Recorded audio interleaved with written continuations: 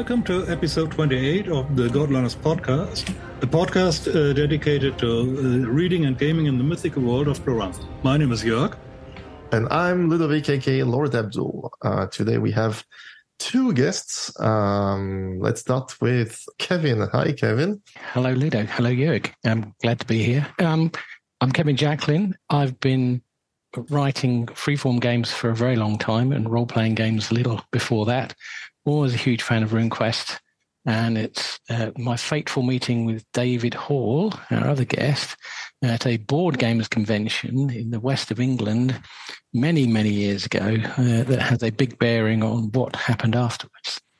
Yeah. Well, since you spoiled it, yes, the other guest is David Hall. Hi, David. Hi. Thanks for having me on the podcast. I'm David Hall. Back in 1989, I co-started a UK RuneQuest and Gloranthan magazine called Tales of the Reaching Moon. It lasted until 2002 across 20 issues. I was also behind the Reaching Moon Megacorp, which produced a number of supporting Gloranthan publications over the same period. Of course, it wasn't as massive as that sounds. It wasn't really a megacorp. It was basically me operating part-time out of a very small flat in Slough.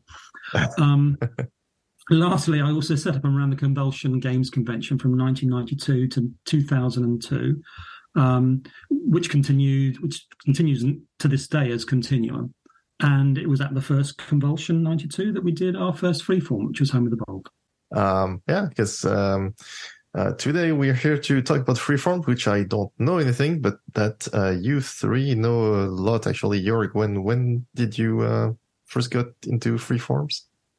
The same year I met David for the first time, which was 1 year after the first conversion. So David visited our German RuneQuest convention, and while it wasn't a Gloranthan convention, Gloranthan freeform, we had called a School of Freeform, which had me and my lab coat chasing after a bird mummy and other stuff. Nice. Was there somebody actually dressed as a mummy?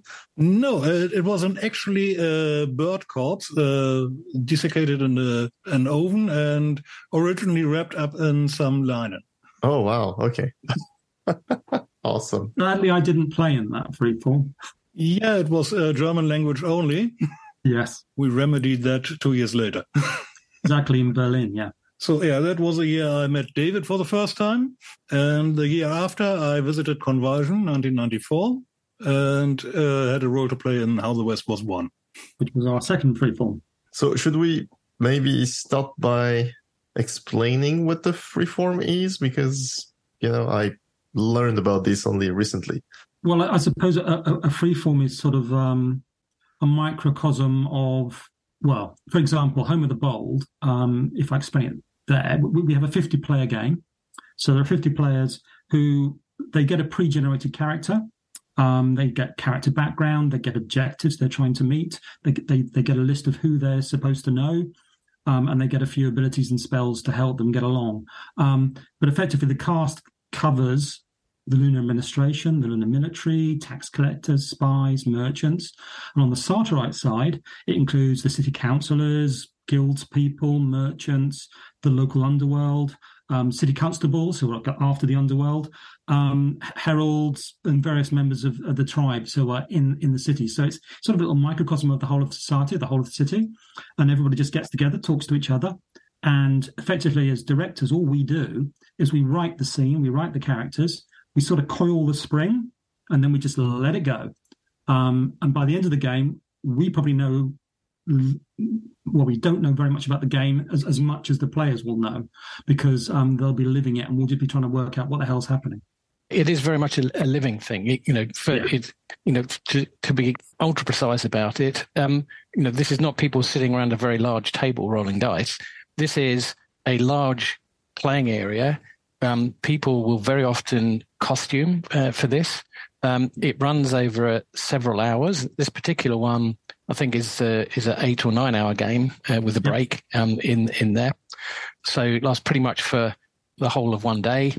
People get caught up in it. That's the that's the thing about the Freeforms. One of the things that Freeforms delivers that regular role playing doesn't do is that you can actually be lost in the whole thing. You get caught up, and that's one of the major benefits of a freeform game. As they are very time consuming to write and organize, of course, and this is why you need a convention to actually support a freeform game. They cannot happen anywhere else. And the very first Convulsion had a big freeform game, and David brought me on board because I knew a little bit about them to actually write the very first Home of the Bold game. Just to put this into context, what had happened was I'd been in conversation with Sandy Peterson because I'd written a Call of Cthulhu scenario, and I'd actually managed to visit Chaosium in the late 1980s and early 90s because my company's major offices are in the Bay Area in San Francisco. And so I had a really good excuse to go and visit Chaosium and see all the folks that work there. Cool. And a year or two later, Sandy had moved to Microprose on the east coast of the US, and he told me about a group of folks there who were starting to write freeform games, and this is something that was going on mostly either in the east coast or the west coast of the United States, called interactive literature, which is effectively theatrical live action role playing or freeforms or whatever else you want to talk to them. And so Sandy had got into a group with other folks, including someone like Lawrence Schick, who's got quite a good RPG background. He wrote a lot of early Dungeons and Dragons material, for example. Anyway, the group was called Crawl Hoax, and they were putting on a big freeform in a convention on the East Coast. And because I'd got lots of air miles, frequent flyer miles to burn up, I decided it'd be good if myself and a mate, Dan, flew over to take part in this, because this was called a game called Café Casablanca, which was effectively a mashup of all the film noir of the late 30s and early 40s, including Casablanca, of course. And so, having taken part in this, I thought, well, this is a really cool idea. And when I was back in England, I went to a board game convention, and this is where I ran into David Hall. You got it. No, the timeline's all wrong. Is it? Okay, tell me about it. Back in 1988. Did we? Oh, we knew all that? Okay, fair enough. Yeah, timing was all... By then, I knew Kevin, and Kevin told me all about this Café Casablanca. It sounded amazing. He showed me his fairs and all these costuming and stuff like that, and I thought... And we were about to do the Convulsion Convention in 1992, so I said to him, I want one of those. Yeah. And so foolishly he said, yes, that's the right one. And so together we wrote one. I think probably if we'd known how much work it was, we might not have done it. But it wasn't quite that straightforward. We had to persuade the rest of the Convulsion Committee that this was a really cool thing to do. And because nobody had ever played in a freeform game, and because they needed to know how cool they really are, I wrote one, which I ran here at my house. The Adventures of Robin Hood. I think, do I have pictures of you in tights, David? No. Yeah, I thought I did. Yeah. Do you want that in the show notes? We can make that happen. No, please no. And none of my kilts in Germany, please no. Yeah. So we ran Robin Hood to show with the Convulsion Committee and a bunch of my friends, to show them how a freeform game would work, just in an afternoon. And they seemed to like it. And so the following year, 92, we introduced Home of the Bold to an unsuspecting public at Convulsion. And so, I'm here to ask the dumb questions because I've never played in a freeform yet. Well, I'm hoping to play in the one that you're going to run at ChaosiumCon next year. Hopefully we'll talk about this a bit later. But so I'm at least familiar a bit with murder mystery games, which has, I guess, some commonalities with freeforms, but murder mysteries, they have like an inciting incident, the murder, and they have a resolution, which is you reveal who the murderer was, plus maybe, some loose threads for, B plots and stuff like that. So what is basically the inciting incident of the freeform, and what is the resolution? Like, is there an actual resolution, or is it just like, let's see what everybody accomplished in these 8 hours and see where it's at? We always have a number of plots within a freeform. Yes. So there are multiple plots. So I think we've got around 10 or 20 plots in Home of the Bold. Okay. Now, obviously, some are bigger than others, so that there will probably be murders that need to be solved. There may be heists that the underworld are going to try and pull. Mm-hmm. But the main backdrop is the occupation by the Lunar Empire. So therefore, there's a big aspect of that. And what happens with that, obviously, we set a whole load of things up, but it really does depend on what the players do. There is no necessarily right ending. There is a likely ending, but nothing necessarily right. But one of the things we do put in place is scaffolding that gives players something bigger than themselves to do. So, for example, there's an election. And it's in the objectives of some of the players to try and get elected. So you have to go around and persuade people or blackmail them or whatever it is you do to get the vote. There's a chariot race, and there's big prizes for people that win the chariot race. And so you have all of these things that people are going to hang on to as part of something really big, and that's a cool thing about a freeform. Everybody does have their own objectives. The trick with writing a character sheet is to make sure that if you need to go and find X, that there's going to be somebody somewhere, you're never quite sure where, who's either got X or is going to help you to find X. So because we realise that everybody is the star of their own kind of movie, if you like. This is happening to them. If you talk to the lowliest street beggar about what's going on in Boldholm, it'll be the story of the glorious rise of the street beggar. Not necessarily. He probably doesn't care about the lunar occupiers as long as he can get a bowl of soup at the end of the day. But but that's his objective. But as David says, we're winding up. We basically write half a novel for each of the players. We give them a bunch of objectives, but the really good players are the ones that make more objectives for themselves. It becomes self-generating in terms of what people want to do and how they want to achieve it. Mm-hmm. And we have a number of other techniques. So some characters may have an envelope, a contingency envelope, which if there's some life-changing event that happens or they see something, their whole objectives may change. Yeah. Okay. Yeah. There are romance plots as well. You can end up sharing objectives with people who may or may not accidentally fall for. There's all sorts of things that basically can send people off in a completely different direction as they go through. One thing though, the rule is, unless it's the last hour of the game, is you never make it an objective to kill another player character. That's a big no-no in freeforms. Because except the last hour, you said.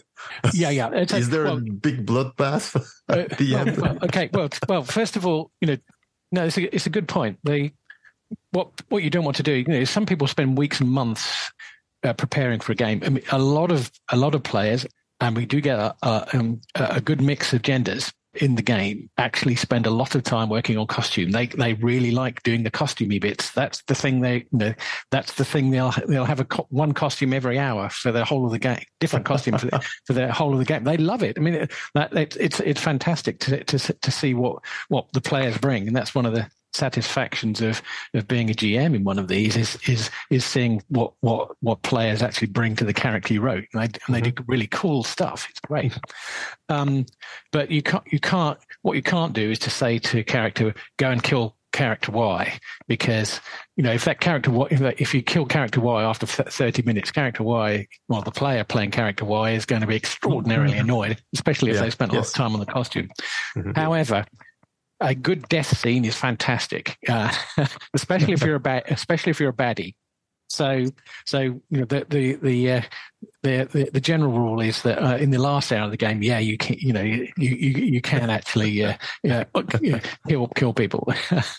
There's one way you can kill a character, which is when you have someone who's clearly a villain who needs killing. You give that person the follow-up character to jump. Yes. Sometimes you can do that. You can do that. I think the way we would want to do it is we have highlighted a number of villains in the game, and we've said you are a villain in the game, and you have to understand that. And hopefully, in the characters sign up, they'll say, "I want to play a villain," because they're fun. But the whole idea of the villain is that for 95% of the game, they are a formidable foe of the heroes who are probably incompetent. But in that last 5% of the time, they need to fail.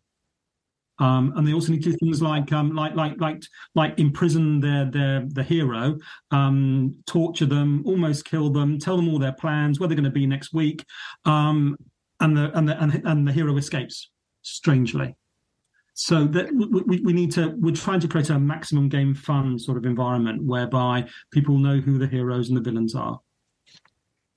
That's true. We tend to use fairly broad brush strokes, ones that people get from movies and comics and so forth. There is some very deep player interaction, but the way you paint these, especially for games that, or for scenarios that people aren't necessarily familiar with the background, you have to use these very common, well-known tropes in order to do them. I mean, to be honest, actually, the Gloranthan is a little specialised, and it does attract.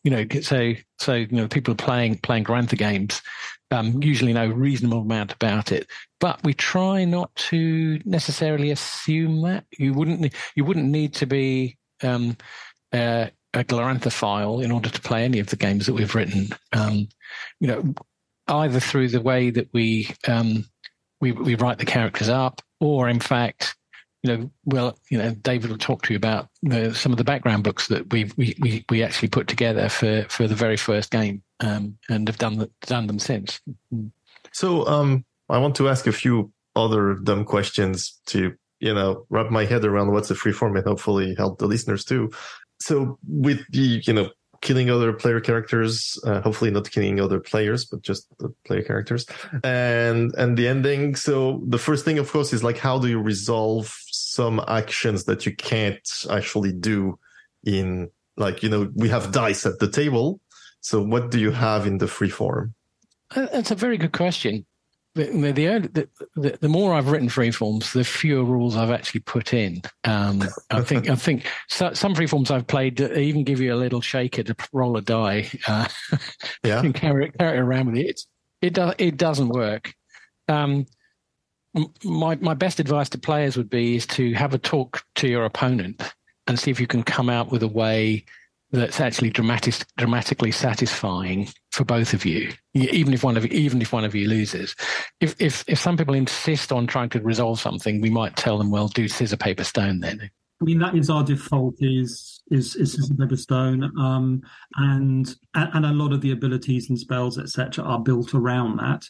But obviously, especially in the last hour, people should be thinking about what's their end game, and coming up with an appropriate resolution of that conflict or of that. But so for things like the chariot race, there will be some rules around the chariot race, hopefully as quick as possible, so people will feel that it's their skill or maybe their special abilities that get them to win that. So there are some specific rules as well as general rules using paper, scissors, stone. Okay, cool. Yeah, and I imagine that's also where, as the game masters, you go around the rooms, and that's where you sort of help people with that. Hopefully, as little as possible. Yeah. We try. Yeah, we are always there to help. We try not to get involved unless we absolutely have to be. And in fact, a large amount. Go on. You cheated a bit, like you had one player going around announcing the time and so on as his role. Announcing the time in the game? Yeah, the time in the game and the big events that are going to come. Oh, yep. Yeah. That's true. Yeah, if we can delegate something to a character, I think that was the town herald. Yes. So there's a bit of like diegetic trickery to put like meta stuff, but in the world, which is that's very cool. I mean, there are some events that happen in the game which are preset. I mean, to some extent, all the freeforms that we've done or we've seen done are often based on a historical event. In Gloranthan, that sort of thing, like House of Malin was around how the Milani tribe was created, with all those sorts of things. So, but obviously, the important thing about the freeforms is they don't necessarily end up being the same way that history ended. That might be a guide, but it doesn't necessarily happen that way. And so, at the end, how do, like, for example, the beggar knows what he did on the street and what he got, and he got his bowl of soup and all that. But is there then like sort of a post game presentation to see what everybody else was up to, or something like to know exactly what happened outside of your own story? Yes, I mean obviously, often there will be a kind of big event at the end in game, but it's very important to actually have a kind of decompression or debriefing session after a freeform game.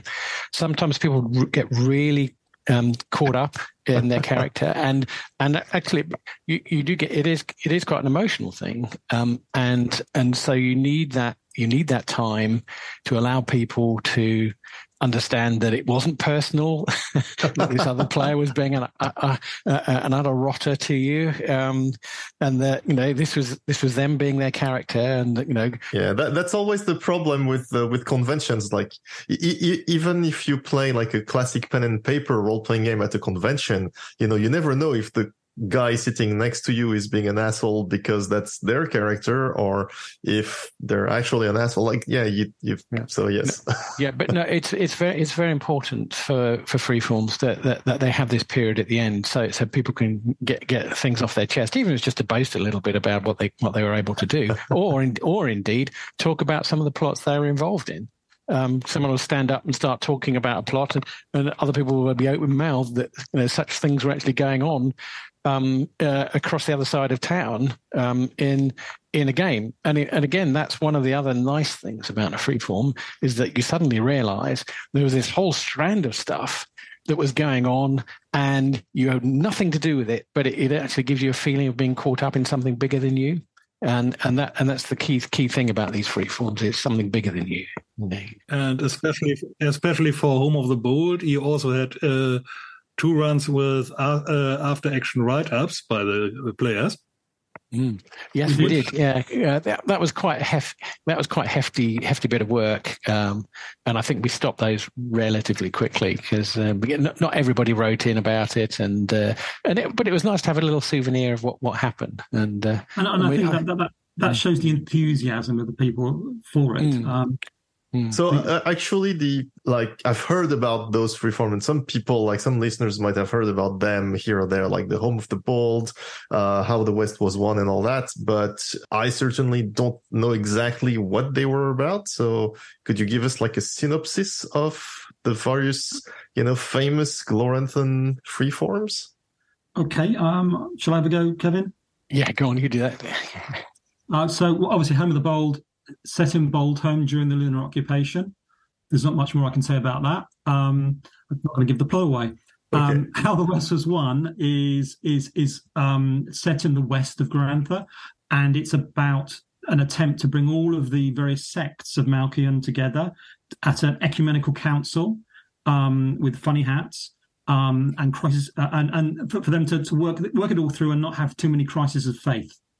Mm-hmm. We had a fantastic mechanism whereby if you had a crisis of faith, you'd suddenly go off, something weird would happen, and you'd have to go off and whip yourself or whatever. So that was How the West Was Won, which was actually quite a fun one. Then Life of Moonsun was set in Glamour, and was choosing a new Mask of the Red Emperor. So with all the people you would expect in the Lunar Empire, like Honil, Beatpot, Eorin, everybody like that. And this is one that's available on the Johnston Compendiums. People can run it themselves for their birthday parties or whatever. They could try. If they have try. They could try. They could try. Yeah. I mean, some other famous ones is I mentioned before, The Fall of the House of Malin, which is Jeff Richard and Neil Robinson. They produced that around the way the Milani tribe was basically broken and became the Lismelda and the Milani and all the events around that. They did another one called Orkal's Ball, which was just I think it was around effectively a clan game, playing different clans, lots of cows, that sort of stuff. What other ones? There was Peoples of Pavis. There was the World's Greatest Tournament, which was also set in the West. But Peoples of Pavis was set in Pavis, which was around the lunar occupation again there. I think the tournament one, I've seen like there was a fanzine that was. It was a supporting booklet. Yes. Yeah. What was it? Was it like some sort of like jousting tourney thing in the West? I'm sure there was jousting involved. I think we really called it Rise of Raelius. Okay. Rise of Raelius. What was it about? Basically, it was about Arcade Returns. Oh, 5 times. Yeah, 5 times. Nice. There was also the Broken Council, which was in the RuneQuest Con in San Francisco, which was all around Nicelor, Gabaji, and all the machinations around that. And there was obviously Heroes of Wisdom, which was set in Johnstown, which was the bilingual freeform that was done in Berlin. So, yeah, and we had lots of other offerings later on, like Harem Nights, set in Fonrid, the Balazar one. I think there was even one set in the Grey Dog Inn. That Murder at the Grey Dog Inn. There have been a large number of them. But the very large ones sort of petered out probably around about 2002-ish. And then since then, they've been much, much smaller. Was there any reason for that? Yeah, mostly practical ones, because it's quite hard to get 50 people engaged for a whole day. Mm-hmm. Yeah. And smaller ones like, for example, Tash Wars. Yes. Though Tash War, I would you can make an argument. Tash War's a bit like... in the original Gloranthan freeform, you could say would be the Sartor High Council, which was Greg Stafford, but that came out of his own campaign and tabletop play.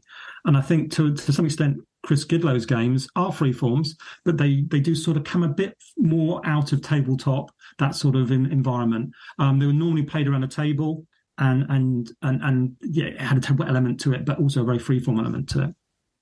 They were great fun. Yeah, one thing the big ones always have is that you lay out a playing ground where you say, this is the Temple of Boldholm, this is Royal Palace, this is the Thieves' Den, and this is the marketplace where you can meet everybody. And some of these places have access restrictions enforced by some of the players. So there's a bit of faction building simply by where you can go. Exactly. Right, so it's not just one big room, it's actually like multiple places. And yeah, so for Home of the Bold, you'll have a big great market, which is where the City Herald will be telling you the news at the beginning of every hour. But you'll have Joe's Inn, which is where all the Sartorites will be going to plot. There'll be the Lunar headquarters, where the Lunars will be presumably plotting their own stuff. And there may be some other locations that we might have set up, maybe temporarily or permanently. Mm. So you are going to try and revive this great tradition of freeforms at Chaosium Con next year in Michigan. In Ann Arbor. So are you going to run like Home of the Bold or a new one, or? We're running what we're calling the director's cut of Home of the Bold. The original game was for 80 players. We couldn't get 80 players now, so we're down to about 50 players. We're hoping we can get 50 players together to play the game. And it will be cut down. It was originally about 10 hours. It'll be cut down to about 8 hours with a break in the middle. So we'll see what happens in it. So so effectively, I mean, when I look back at the older game, it was really basic. It basically was carried. it was wonderfully carried by everybody's enthusiasm for the whole concept. Me and Kevin have done a whole load of freeform since then, so we're hoping this one will be a bit more polished, but just as fun. Yeah, but Chaos is very keen to have us. I spoke to them at length earlier in the year about it, and went to look at the venue to see that it was suitable. And they are really keen. They realize that. Again, this is one of the things that they can bring to a convention, or a convention can do that you can't do normally. Because in many role-playing game conventions, you hardly see anybody because they're all in rooms tucked away somewhere playing a role-playing game, which is okay, but, it's not hugely different from what you do at home. So this is one of those things, like the legendary auction that is actually bigger than you are, and is worth coming to the convention for. And so they're very keen to give it a go.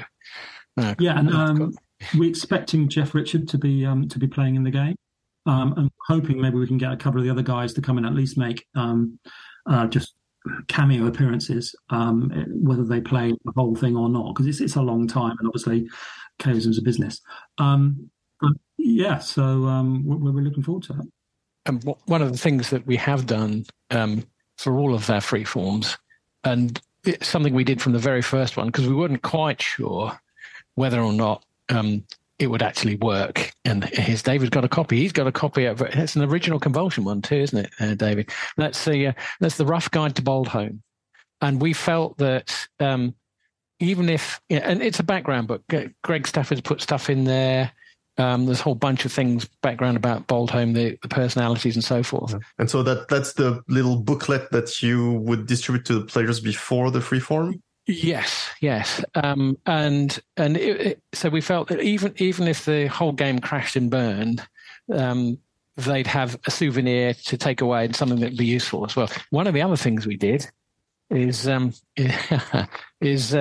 actually mint some real I've disappeared. Mint some coins to actually play in the game. Nice. And they are, they're lunar pieces. And I think we're going to get some more made, don't we, David? I think we are planning on that. We would like to get some. I mean, well, worst case, you can use the Type 40 ones. No, the campaign coins. Campaign coins, yes. Yeah. So even if the game was completely and utter washout, people could take a souvenir coin and their background book away with them, and they got something for even if they didn't have too bad a time. And as David very rightly says, we were absolutely amazed at the energy and enthusiasm and everything the players brought to the game, and they made it far better than it could possibly be. Because being newbies when we were doing this, we weren't as prepared as we should have been. We should have been prepared well in advance, but we're not. We were still printing out character sheets on the morning of the of the game, which was I did try and warn Fabian and Georg about all of this thing that they were getting into. And I think they learned the hard way, the same way. Yes, indeed. David and I did. Yeah, exactly. We tried to warn you, but as I say, it was carried very much by the players. And of course, it's character building too. Yes. But much to my pleasure, a lot of the freeform community that's picked up in the UK since then, a lot of the people's first experience of freeforms was actually Home of the Bold, and it was and they got it and they did it sufficiently well, and they are still doing it. There's some big some folks who, for example, a guy called Steve Hatherley, who actually runs many. Actually has got a semi-professional murder mystery outfit, confusingly called Freeform Games, where you can do freeforms at home. And I've actually run one or two of these as events at my workplace, which have gone down pretty well. So they are freeform games, but you do them at home. And that's one of the really nice things about revisiting Continuum, as I did earlier this year, is they have a very strong freeform track. It's something that convention does and does really well, and we're really happy about that. And I assume because of the size of freeforms, even if they're smaller than they used to be, it's still like, I assume, like 30, 40 people, at least. And so the replayability is much greater. Like, you may not replay a scenario of a game because it's going to be roughly the same, even if it's different. But like here, you can, like you said, you can see a completely different facet of that freeform, and it might go in a completely different direction anyway. So it's more replayable, I guess. It certainly was. There were certain things we always had to change. For example, if there's a murderer, we normally change who the murderer was, just in case somebody worked it out. Ooh, okay. So a few things like that, but generally very replayable. And obviously, we at the original Home of the World, we did 4 times. Yeah. So not everybody will, write free forms, but hopefully there might be a certain number of our listeners that might be interested in participating in free forms, whether we will see them at Chaosium Con or whether they figure that they're going to go to Continuum. So do you have any advice for first-time players? Oh, that's a very good question. I think when you're a first-time player, just remember that someone somewhere in the game that you're playing is got something that, or rather, you've got something that they need. So a well-written game is always going to give you things that other players need. So really, the trick, the very basic trick for anyone starting out is to start going around and talking to people. Just to ask them who they are. Speak to as many different people as you possibly can. Yeah. You just find the people who you're supposed to know, and hopefully, if you've written it correctly, they know you. Yeah. So are you telling me that a bunch of nerds have to engage in as much social activity as possible? They do. My God, so. You monsters! So. Yeah. It's even worse. You're in character all the time.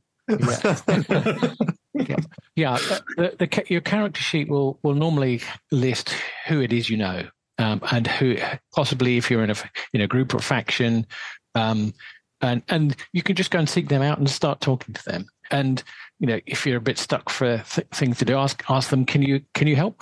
What do you need? So just go out there and do it. That's the trick. And suddenly stuff will start happening to you, and you'll get caught up in something, and then you'll be diverted, or you'll see something interesting going on across the other side of the room, and just go and have a look. I mean, these large spectacles, for example, the chariot race. I don't know, there's probably about 10 or 12 people who are actually going to be actively involved in doing our chariot race. But by golly, it's going to be a fantastic spectacle. And so we'll be encouraging people to go along and cheer, or put bets on who they think is going to win. We definitely have a bookmaker. He'll take as many bets as you want. Oh, nice. Yeah. What did you use for the chariots, by the way? Imagination. Not even like office chairs or anything like that. You have to run with it. The budgets don't stretch to full on chariots. Skateboards and alas, well. One advice I would give to newcomers to a freeform game is make yourself recognizable in the game. Oh, very much. Yeah. Do something to stand out. When I'm playing games, to be honest, actually, I do enjoy the prep a lot more, sometimes more than the game itself. Even just, I'm a hopeless costumer, but I've got quite a good collection of hats now. But it's easy for Jörg to say because, as I understand it, he's like 2 meters tall or something like that. So people will recognize him. Well, make it obvious what clan you belong to. If you're, I seem to recall some lunars turning up in full Roman military gear at some of them. And from that, you can tell that maybe they're in the military. And obviously, a constable might be wearing a policeman's hat, that sort of stuff. But so, for players who are not that good with their hands and with their, sewing and all that, I get the feeling that at least get a funny hat. That's the basic. The first costume element you need to take. Yeah, absolutely. A hat tells a million words. I mean, if you're in a cowboy game, all you need to do is have a hat of one color or another, and that's as much as you need. So, I mean, I had to play the magic eye necklace, that big bear troll. Yeah. So what I did was I got some ping pong balls, painted some eyes on them, and put them on a string around my neck. Nice. Add some gray face paint, and the troll was there. Oh, nice. Yeah. And Beatpot Aaron is very simple. Put a pan on your head. pot up on your head. Yeah. And for practical reasons, insert some cloth between, which may look like a turban, and you're a perfect Luna if the turban is red. So you do realize you're not a guest on this podcast. So you, however, are obligated to put pictures in the show notes, right? Yes, but speaking of my own costumes, of course, means that I couldn't take pictures of myself. Oh, come on. That's a lame excuse. I'm sure some pictures exist out there. Yes. I'll have to check. Thanks, David. Yeah, if necessary, I'll. We had a guy who's going to help us with Home of the Bold, David Chang. In one of the games, he dressed up as a wind child, which was basically a bodysuit with wings. Wow. And a strategically placed cloud here on Wow. Superb. Amazing. So, it depends if you want to join a PG-13 or R-rated freeform, right? Yeah, you definitely don't have to costume like that. A hat would have been fine. Yeah. With the cloud. One thing you really did with these freeforms was world building. Yes. And with Home of the Bold, you did not get the complete cast of characters, but with these after-action reports, the written ones which you published, basically you created a lot of fan canon for Sartre with that. Yes and no. I mean, I think quite a lot of it was then taken on, like some of the characters were taken on, but I think a lot of the history, it wasn't taken on because it history maybe not. No. Yeah, but the characters, almost all of them, have landed in someone's games. And to an extent, they've all landed in the new the starter pack that Jeff Richard is working on. There's a lot of characters from the original game that are in there, and luckily we've got access to some of that. So we're actually incorporating many of his characters into Home of the Bold. So, and also he's helping a hell of a lot in terms of background and that sort of thing. So we're hoping to make it fairly canonical this time. The ending may very well not be canonical at all, but certainly the setup will be canonical. And yeah, we'll see what fun we have. And for the background book, we're hoping to be able to preview some of the starter pack material as well, where it's relevant. Nice. Yeah. So we are doing a background book for the next game. Again, if it crashes and burns, then people have still got that. So. They have. Crash and burn, I think, is a bit of the purpose of such a game as well. in what way? How do you mean? I have yet to play a freeform where things don't go very strange and stuff is changed forever. Okay. Well, in terms of there's an actual outcome to the game. No, I was thinking more in terms of, if people, from a writer's perspective, it would be a tragedy if everybody has a bad time. I mean, that's the whole point, is that everyone does have a great time, even if the time they're having is basically setting fire to the world. If players want to do that, they go ahead. I'm sure we've got a rule for that somewhere, David, haven't we? Well, if they want to try and take off in the ruined moonboat, they may very well crash and burn. Okay. Yeah. It'll make a spectacular ending in the last hour of the game, though. It certainly will. Yeah. Yes, and I've experienced players introducing plot lines I never would have dreamt of into games I co-wrote. Well, that's perfectly fine. I mean, that's an example of players bringing their own imagination and their own thoughts into a game. I mean, as David said almost early on, if you want to know what happened at the end of a freeform, for goodness sake, don't ask a referee. We have no idea. Yeah, I remember playing Peoples of Pavis, and I remember I made up an objective, which was I decided it was the Lunar Governor General's birthday. So we had to do a birthday party for him. So a load of us went around getting all sorts of stuff for his party. And then we had a surprise birthday party where he thought he was going to be assassinated because it wasn't his birthday. He didn't know anything about this. We just decided, well, it must be your birthday. It was great fun. So if it's necessary, if you make up a little objective like that that's not going to ruin the game, what the hell, do it. Because you'll find players who would love to join in. Cool. We might talk a little bit about that little fanzine that you produced, David. Oh, Tales of Richie Moon. Yeah. Oh, look at that. Is that the number one? That's number one. Oh, my God. And that's the last one. Oh, So, yeah. yes. I don't have all of them yet. Maybe I'll have to... For listeners who could not see what David presented, the first one was the classical A4 photocopied and stapled collection of white pages, monochrome and all. And the last one is a gloriously color printed, at least the cover, and professionally set. Yeah. Yeah. It massively changed over time, obviously. Yeah. And as desktop publishing technology changed.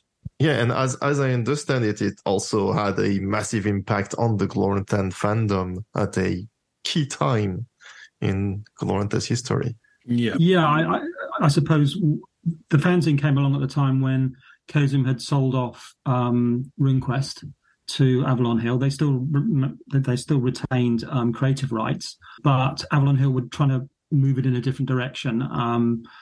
And were also being quite difficult. So effectively, there was very little happening. And so what the fanzine did was it managed to start a new RuneQuest renaissance, which is Michael O'Brien and Ken Rolston were very, very instrumental in that, in terms of producing supplements like Sun County. And I think hopefully we helped. Yeah. Yeah. And not just Ken, you also kickstarted Greg again. I think it was that one Dublin convention, which ultimately resulted in Greg coming out with King of Sarta. Oh, right. Yes. Oh, right. So there were two Gale cons, and I think Greg went to... We were with Greg for two of them, yes. And King of Sarta was very much linked to Home of the Bold in terms of it was just...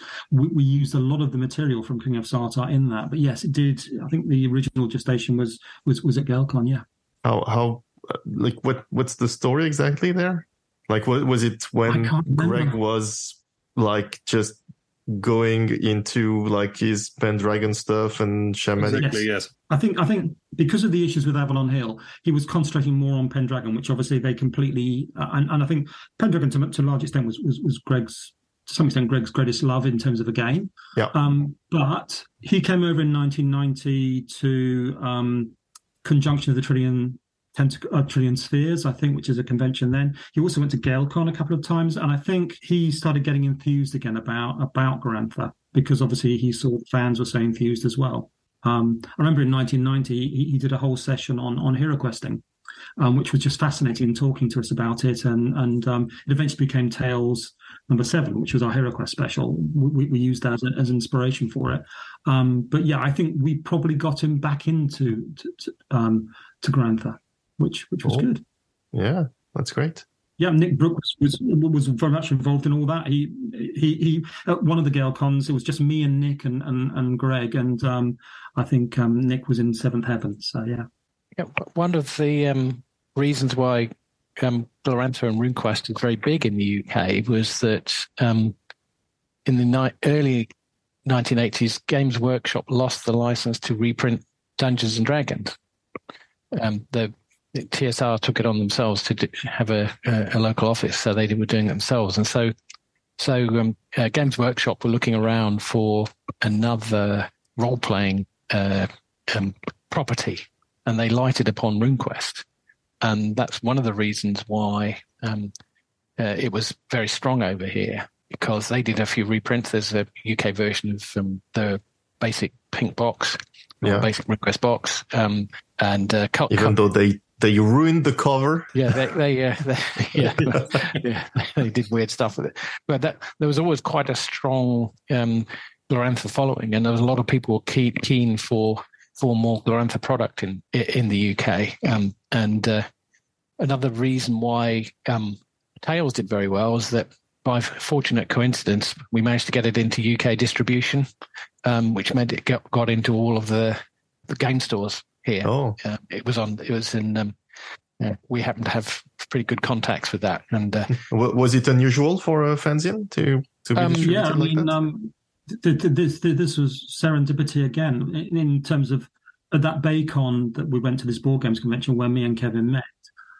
Kevin's best mate was a guy who was in charge of Esdevian Games, and he became a distributor for the magazine. And at the height, he was taking about 600 copies of about a 1600 print run. So it was good. Yeah, so it got in front of a lot of people's eyeballs when they were going into game stores. They were seeing content for Gloranthan and for RuneQuest, and Tales was helping push that. And so it was extremely fortuitous. The stars were right, as they said about another game. Yeah, because the original Tales 1 was about 280 copies. Tales 2 was about 250, but by Tales 12 we were doing 1600. So. And that was mainly through distribution and because it became so well known. Yeah. Also, you went global pretty soon. Mob chimed in with issue 4. He did. You conquered Australia very early on.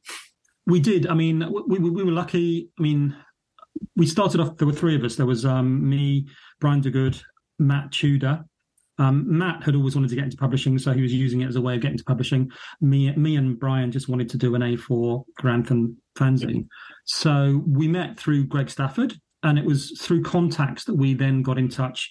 John Quaife helped me very much in terms of getting in touch with Oliver Dickinson, with Michael O'Brien, all these people, and it just expanded out. It was amazing. And all this before the internet. That was. Yes. When we first started, we were writing letters to each other, not necessarily handwriting, but letters. Letters. Yes. Well, if not handwritten, then hand typed. Yeah. As soon as CompuServe and email came along, we went straight to that.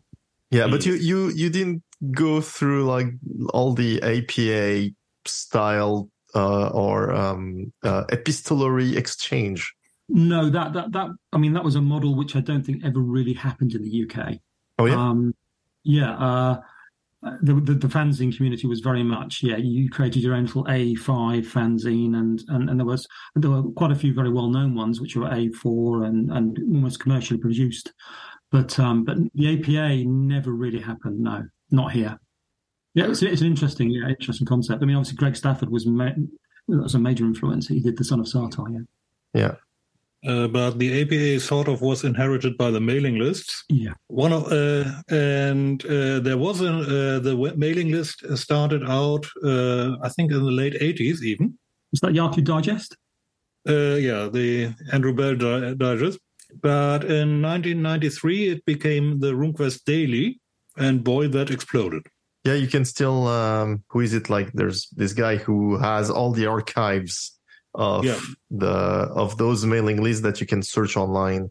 We'll put a link in the show notes, but people can look up like old posts from a lot of you people actually, and old posts from like Jeff and Greg and all that. Yeah. Yep. I think I've used that link quite a few times. Yes. But one thing that Home of the Bold really opened was role playing in Sartar. Because let's face it, before that we had Snakepipe Hollow, we had Apple Lane, and that was it. Yeah, everything else was like Big Rubble and River of Cradles and all that. Yes, I think a lot of campaigns were sort of stuck in Pavis and the Big Rubble. Well, because that's where you can be a murder hobo. So exactly. Yeah. For people of a certain age, my age, I loved it. Yeah, I loved going in there and ripping people off. But Sartar, there wasn't a hell of a lot. And I think the way I got to know a lot about Sartar through John Quaife, because I actually joined his Grey Dog campaign and then sort of introduced that campaign to my players. So I think we were already heavily into Sartar by the time we did Home of the Bold. So yeah, it was good introducing a lot of that. Did that play a role in the recentering of RuneQuest in Sartar? Because the new RuneQuest is definitely anchored in Sartar.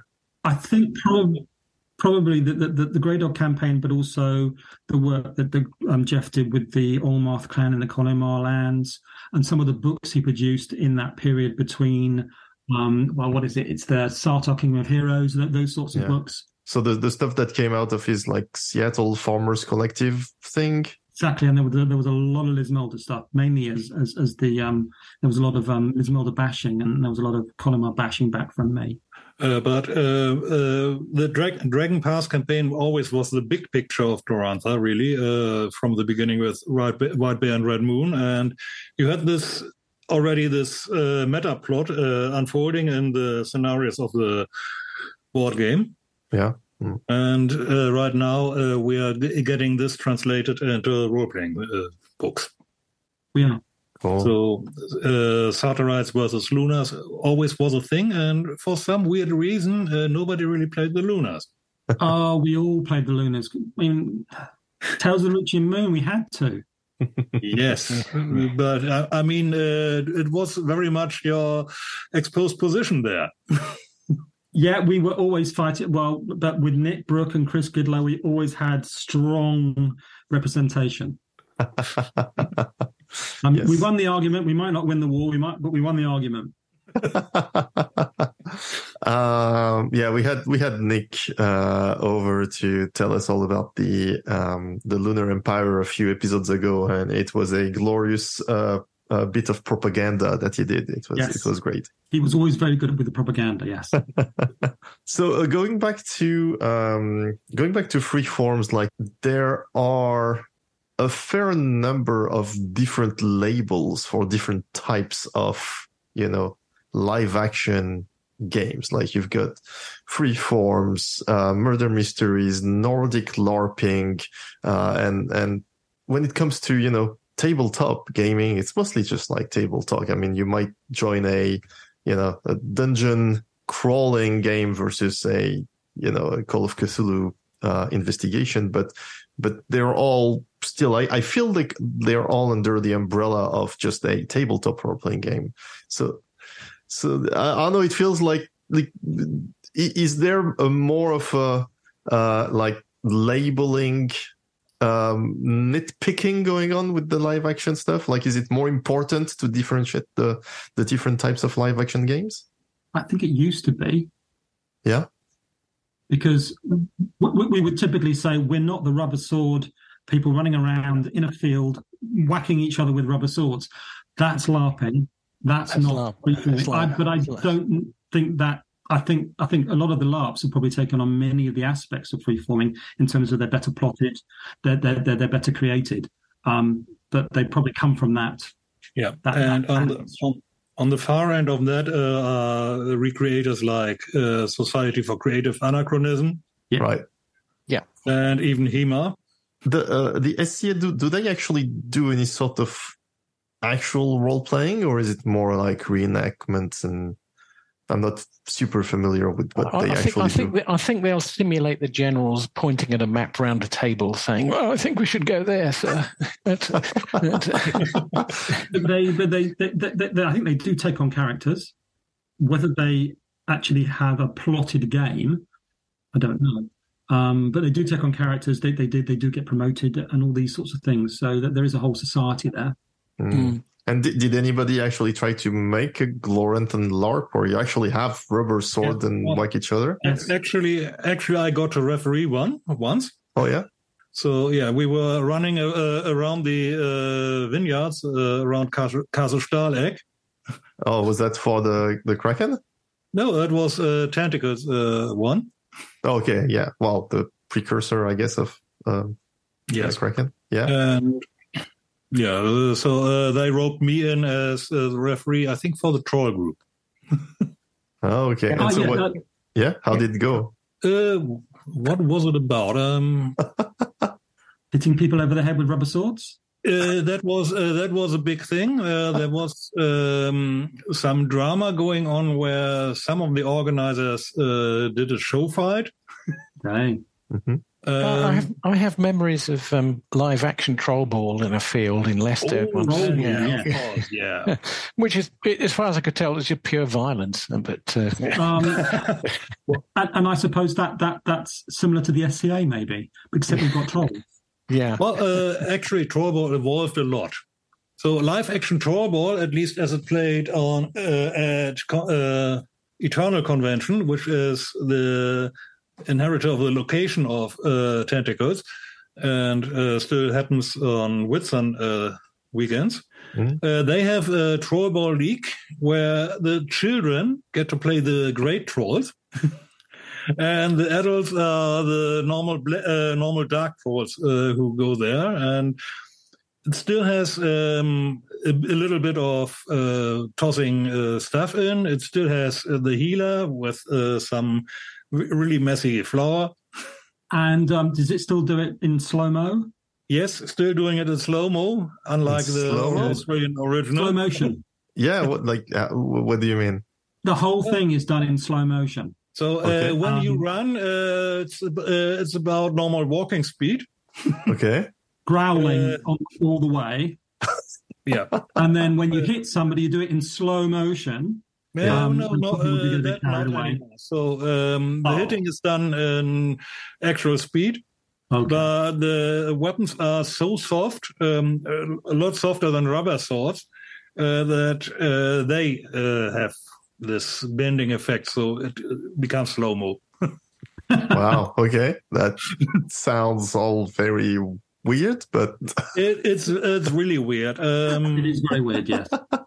I remember I took on the idea of live-action trollball to a convention in my hometown, and they had a local newspaper reporter there, who was fascinated by the idea of adult people using blow-up toys to hit one another over the head. Yeah, free forms sound more respectable, I guess. Well, Mob was very much into live-action trollball, so I will try and ask him if we can resurrect that for Chaos and Con. Oh, okay, yeah. Yeah, you should. Perhaps without the flower. But you should check out the rules published by Eternal Convention. Okay. Because those really get the small ones in and give them an experience of Gloranthan. Yeah. Mm. Okay. One other thing I have seen on Eternal Convention is free forms for children. Oh. Okay. That's interesting. I've not come across that. I'll take a look. So basically, you take something like a meeting of the Disney princesses or something like that as the excuse for the freeform, and you have children of various ages and some supporting parents, and you put them through about 2 or 3 hours of freeforming. Yes, that's very interesting. Although, again, it kind of uses the thing where you don't have to explain anything to kids. You know, the fact you said Disney princesses, you don't need to. Even I've heard of them. I'm an old guy, so again, it's zero explanation, and I'm sure they'll be falling over themselves. 8-year-olds will be falling over themselves to actually play in that sort of thing for a little while. I think it's a really cool idea. Freeform is a very broad church, isn't it? It encompasses a lot of possibilities, I think, and as people have got better. Or a better understanding of what goes on. I think the sheer range of topics and people you can draw in is very good. As you mentioned, the stuff the Nordics do, which actually can be pretty dark and pretty deep. They're psychologically very testing, but they are a way of exploring something in a safe space that you probably wouldn't be able to do in another way, and so they all have that. They all have that in common. It's the structures, the scaffolding that allow you to do all of these things that you wouldn't be able to do normally. That's because cool my super superficial understanding of Nordic LARP is that it's kind of like the referees will intervene and introduce like generally dark and dramatic elements onto your character and say like, now play with that. Like you realize this is the person that killed your sister or whatever, or, and you have to sort of, integrate new elements and run with them or something like that. That's my understanding. Some of them can be pretty dark and deep, and some of the themes and topics that they cover are pretty dark as well. So you need to know what you're getting into before you run one of those. They definitely have a mature content warning on the cover. When you're signing up. Then you get similar developments, tabletop role playing as well. Like, also, for example, Robin Law's drama system can go quite psychological as well, and doesn't really have to have any heroic or any kind of conflict like that. At one Kraken, we had Robin and Cat Tobin go through his drama scene from a family drama. Like you never put away the dishes, and from there it all exploded. Yeah, I see. Yeah, I can recommend Drama System. It's excellent, excellent game, and it's one to pick up as well. It's another one that you don't need anything at the start. You basically work out your relationships around the table as you play the game, and it just fires up. It's an incredible game. I recommend it strongly. And on the other end of tabletop role-playing, you have people driving some weird robotic vehicle, jumping over one another, or systematically genociding a dungeon. It's a totally different genre, really. Yeah. Freeform and tabletop have the same extremes as, Okay. So, I think we are reaching our time limit. Are there any last words about Gloranthan freeforms and other related topics? Well, I wish more people would write them so we could come and play them. Yes. Have you played many of them as opposed to write them and refer them? Some of them when I've managed to get to conventions, but it would be nice to see some more pitching up at conventions. So okay. We'll have to see if Home of the Bold encourages other people to have a go at it. So yeah, and then we can play. I hope so. Yeah. Yeah, sometimes you have to go to rather niche places to play some. Yeah, that is true. And traveling after those freeforms can be quite costly. It can, yes. But anyway, so I guess the next big chance for anybody listening to this to participate in a freeform will be at Chaosium Con next spring, I think. Yeah, in Michigan. Yeah, April 18th to 21st. Yeah, so I should be there if all goes well, because I was at the last two Chaosium Con, so I'm hoping to be there and participate in my very first freeform. Actually, the first Chaosium Con, John Wick wanted to organize a freeform, but it had to be cancelled at the last minute because of some COVID problems. So that was supposed to be my first freeform, but so hopefully it will be yours next year. So excellent! Looking forward to seeing everyone. Yeah, especially people's hats. Yeah, I'll have to find a hat. I've got a few months to find a cool hat.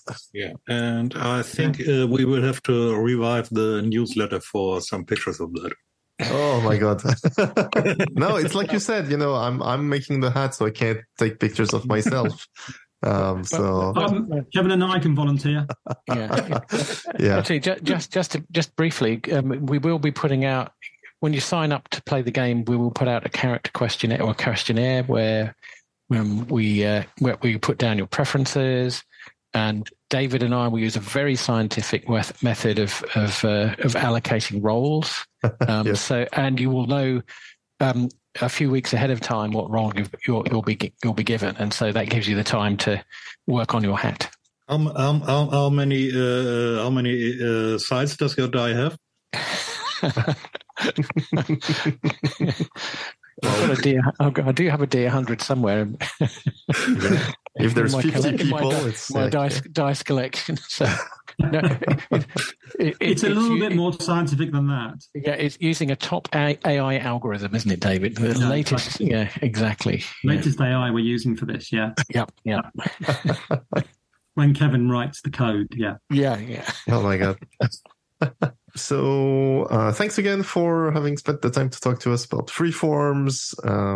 I learned a whole bunch. I hope listeners learned too, and I hope they signed up for Home of the Bold next year. We look forward to seeing you, Ludo, and finding out what your impression is afterwards, if you're still speaking to us. Yeah. Try it out, play a few, write one, and then we'll see you again. Cool. Thanks again for coming on the show. Okay. Thank you for having us. Very welcome. Thank you for listening to this episode of The God Learners. Our website is godlearners.com, where you can find episodes, newsletters, and articles about Glorantha. Reach us via email at collective@godlearners.com or via Twitter or Facebook @TheGodLearners for any questions or feedback. We are The God Learners. Question everything to the void and beyond.